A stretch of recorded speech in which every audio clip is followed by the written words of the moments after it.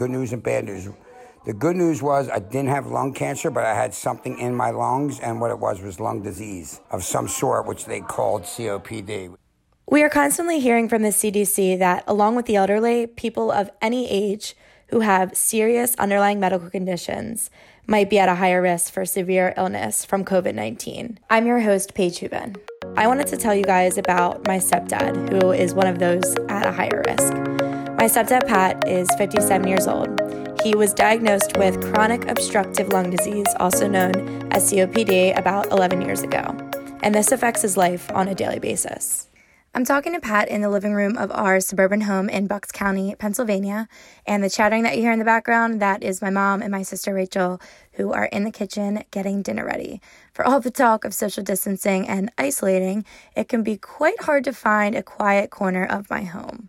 So whenever I exert myself physically, bend over to tie my shoes, talk real fast, pretty much anything and everything I do, I will lose my breath.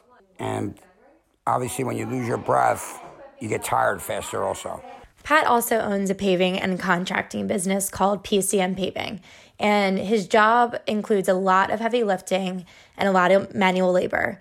And it was on the job that he noticed that he wasn't breathing normally. He found himself constantly coughing until he actually physically could not breathe anymore. And that's when he decided that he needed to go and see a doctor. And it was after 4 different x-rays, the doctors diagnosed him. And so I always wonder what it would feel like to not be able to breathe. And this is also a symptom to COVID-19, is shortness of breath. And so I kind of wondered what that would feel like. And I needed like a picture in my mind. And so this is how Pat explained it to me. Almost like a pipe that would be clogged with hair in a sink, perhaps. So the water won't go down real fast, just like my esophagus is narrowed, so I can't get as much air into my lungs as you would if it wasn't narrowed. Damage to the lungs from COPD cannot be reversed. This is a chronic illness that most people live with for the rest of their lives. Luckily, there are treatment options. The most popular one, the one that Pat uses, is an inhaler. And this inhaler helps him in 3 different ways. 1, it opens his airways. 2, it keeps those airways open. And 3, it reduces inflammation to the lungs. So they say it's a maintenance thing rather than an emergency thing. But people that have asthma have an attack, they can't breathe, so they hurry up and do an inhaler to catch their breath. Me, I just take medicine every day. It's allegedly to help me improve my breathing way with the medicine over time. So it's not an emergency inhaler. So now that we know a little bit about Pat and his condition, what does this mean for him in a time like this? I'm sure it has to be very scary knowing that you suffer from a condition that's very vulnerable to a virus like COVID-19.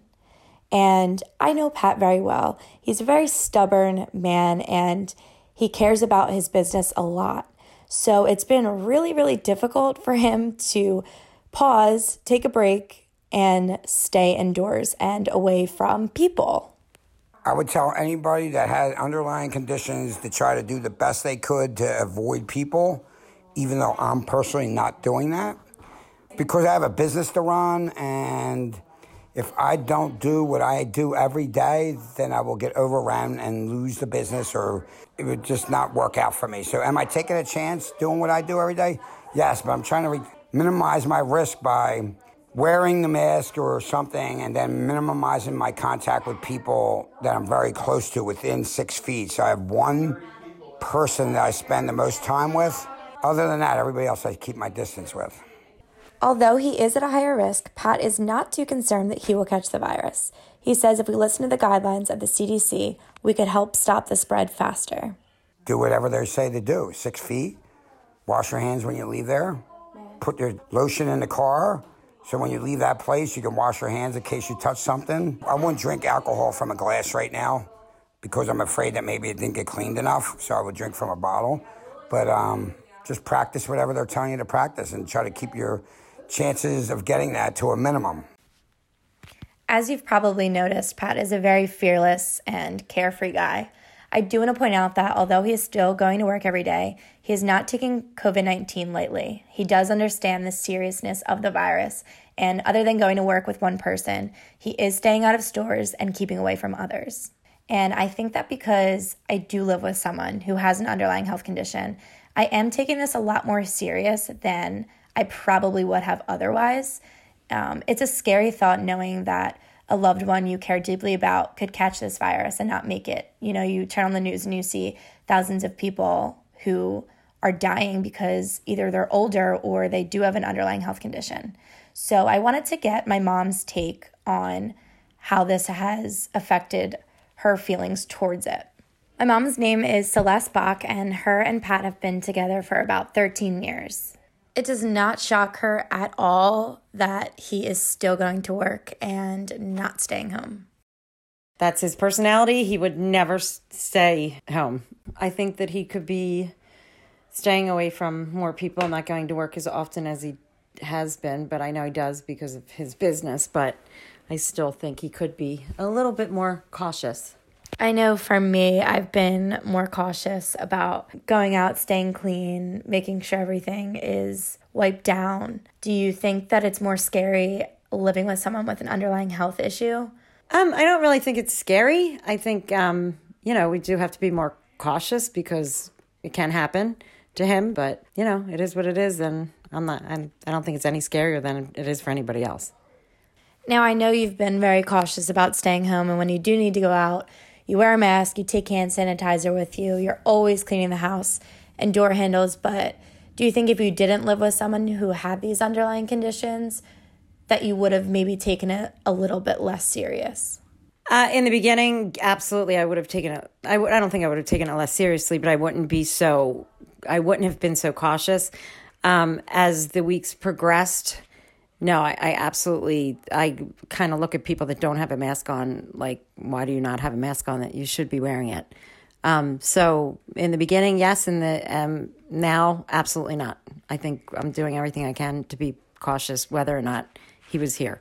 What is your advice for families who live with someone with an underlying condition?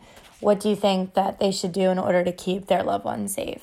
I wash down everything with Lysol wipes, and then I spray it with Lysol. When I say everything, I mean the doorknobs, the thermostats, anything that people would touch, the toilet, refrigerator, anything that people put their hands on. I try to do that daily, wipe that down and spray it with Lysol, and also even the remotes.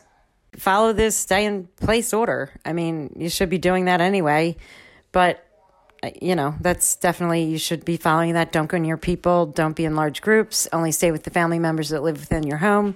Whatever you're told, do it. And I hope and pray everyone is listening to the guidelines of our healthcare workers and our leaders. If you don't want to stay indoors for yourself, do it for your loved one. Do it for your neighbor, or do it for the man in the grocery store. I want to thank my stepdad, Pat, and my mom, Celeste, for sharing with us today. For Com Media, I'm Paige Hooven. New York City has been hit hard by the coronavirus, turning the metropolis into a ghost town. For a student in the heart of a country's most infected city, mixed information affected his decision on whether to stay or go. His story next time on Covering COVID.